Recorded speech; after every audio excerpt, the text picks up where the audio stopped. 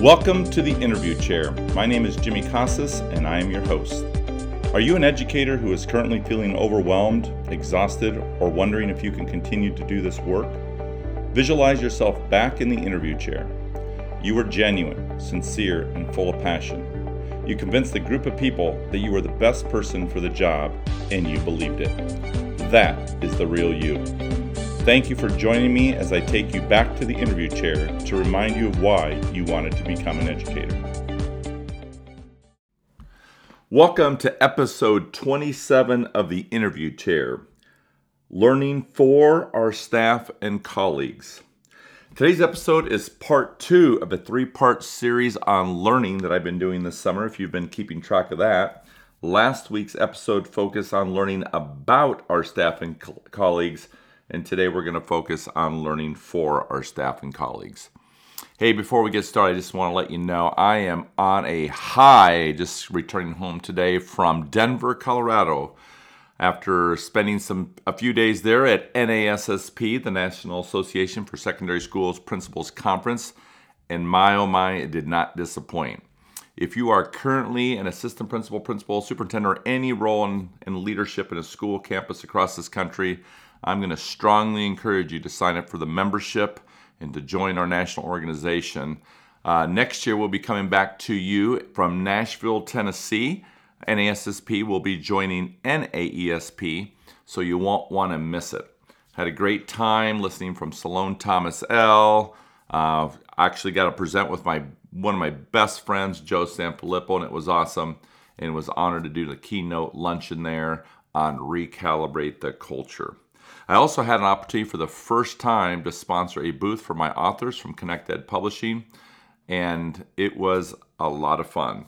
One of the biggest takeaways I probably had from the conference sponsoring that booth was, listen, my friends, it is still an isolating profession, and I feel for my colleagues who are still trying to do everything on their own. And I want to remind you that you are not alone. So if you are struggling a little bit, if you are a new administrator, if you are a veteran administrator, if you feel like you're losing your fire, your passion, or you're just maybe even losing your way, I hope you'll consider reaching out to us at J. Casas & Associate. We would love to offer you a free virtual coaching session just to kind of see where you're at, see if there's something we can do to support you. But just remember, we're always here for you. But please take us up on that offer, free 30-minute coaching virtual conversation, and see if we can help recalibrate you.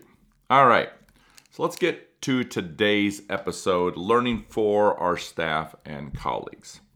So I was just saying, right, that we know that for years, educators have lived an isolated career. Head down, stay in your lane, close the door, do your best. Much has changed over the years, though. Teachers now are encouraged to keep their doors open, to allow colleagues to visit and observe their lessons, to collaborate, to work in teams, to share data, and to work together to best support their students and their colleagues. After all, it is 2023, and in this day and age, if you're feeling isolated, I hope this doesn't sound too harsh, well, that's on you. There are many more ways that you can connect with colleagues and with those in education profession than you could have ever imagined. Social media, for one, has certainly changed the landscape. No longer is it difficult to reach out, contact someone, connect with someone, or even hold conversations with other educators virtually and with those in the field of education, including authors and, yes, even those so-called experts. Yet, we still have some who are living like it's 1975 and are not taking advantage of the opportunities to connect with others in order to learn more about their craft. For some, there is a level of discomfort. There's no doubt about that. Not wanting to admit they are struggling. And for others, they just don't know what they don't know. Some want the support but don't even know what that support would look like, even if it was offered. Others hesitate to accept help for fear of being judged or labeled as an underperformer. And others, well, let's just say they think they have it all figured out and don't need it. So where does the solution to this dilemma lie? And in my opinion, it always starts in the same place: building and district leadership. I often share with you guys that at the age of 26, they handed me the keys to a building and asked me to go be a principal. And well, the truth of the matter is I didn't know what I was doing. And I do worry today, as more and more people have left the profession over the last few years, especially the last 3 years, and that is people coming into the profession certainly need a lot of support, but yet districts are not in a position to provide that support internally. And that's why I share perhaps it's time to consider perhaps getting some additional support from outside. So then where does that disconnect occur? Why do some organizations thrive while others continue to struggle? No surprise, it starts at the top, in my opinion. First and foremost, building and district leaders must be willing to model that they too must continue to learn. They cannot ask others to do what they are not willing to do themselves. You've heard me say this before. Core principle 2 of Culturize, expect excellence, don't ask others to do what you're not willing to do yourselves. So leaders who ask others to continue on a path of continuous learning and then do not model the same expectation, well, they risk losing credibility from those they serve. After all, who wants to follow someone who tells and tells but never shows? Show me you too want to get better. Don't just tell me. Could be the rallying cry of many of staff today in our schools. And if this practice begins to permeate a culture, then mediocrity will become the standard, my friends. Another common symptom that often lingers in an average culture is when we continue to depend on the same people to take the lead in teaching or sharing their learning. In the book Stop Right Now, 39 Stops to Making Schools Better, a book I wrote with my good friend Jeff Zoll, we make the point that when we reach out to the same stellar people, it can eventually wear on even the most invested and proud staff members. These same people who are eager to say yes, or perhaps reluctant to say no for fear of letting others down, may find themselves taking on additional tasks not only at school, but outside their work environment as well, leading to potential fatigue and burnout. So ask yourself right now, are you depending on the same people over and over? And if you are, then what are we going to do about it? We don't want to burn our best people out. In fact, we want to use them to help build the capacity of others. Lurking deeper below the surface, however, is a more pressing consequence of depending on the same people. Slowly, murmurs make their way around the school community, typically from staff members who have not been invited, often resulting in feelings of resentment and jealousy. And this creates an undercurrent of negativity, not only for the building principal, but also for the staff members who have been selected time and time again.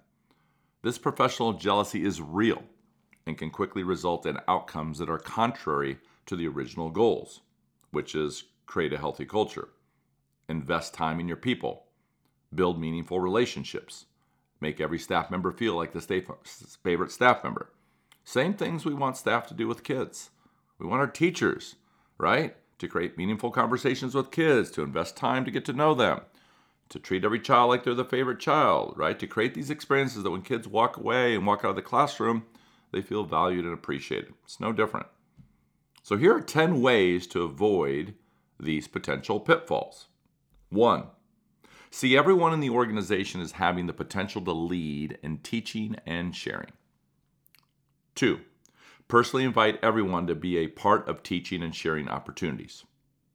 3, provide ongoing trainings for all staff to improve their craft.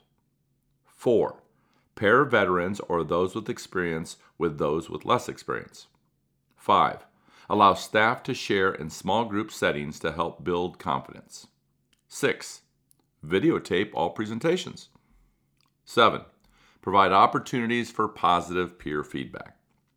8, be clear in expectations of roles and responsibilities of staff. 9, continue to believe in all staff and provide ongoing mentoring. And 10, model what it means to learn for staff. Don't just talk about it. I'll be sure to provide these 10 steps in the show notes. When building and district leaders spend time getting to know the talents and strengths of their staff, they create a community of leaders, which allows them to propel their learning to greater heights. And it's not just for their staff, but it also propels their learning and eventually impacts the learning in the classroom in a positive way. And when teachers and staff work together with fidelity, well, there's a direct correlation to increased student achievement. We all know this. And by committing to learn from one another, well, they inherently become better at their craft. They recognize that they will never have it all figured out, but it never deters them from wanting to get better. They commit to working together both in structured and unstructured ways. I can't imagine any one of us sitting in an interview chair and saying to a committee that we prefer to work in isolation and would not be in favor of working with our colleagues. Yet it's still prevalent in many school cultures where staff is reluctant to work consistently with others and in some instances refuse to do so altogether. When staff is allowed to opt out, I don't see this as a staff issue, but rather a leadership issue. It takes a certain level of courage, I know, to address such issues, and the reluctancy to address such staff issues is real. But the worst fear that any one of us should have is if a year from now we are still in the same situation we are today, dealing with the same issues, because that, my friends, will eventually impact morale in a negative way and create a sense of apathy throughout a campus. My friends, it is time to recalibrate. Thank you so much for listening to this podcast, and I hope that you will join me each week as I take you back to the interview chair, because I know this, that when you sat in that interview chair, that, my friends, was the best version of you. Be sure to check out my website at jimmycasas.com/the-interview-chair for links, resources, and show notes. You can follow me on Instagram and Twitter at Casas_Jimmy. If you enjoyed today's show from the interview chair, subscribe to Spotify, Apple Podcasts, or anywhere you listen to your favorite podcasts to ensure you never miss an episode.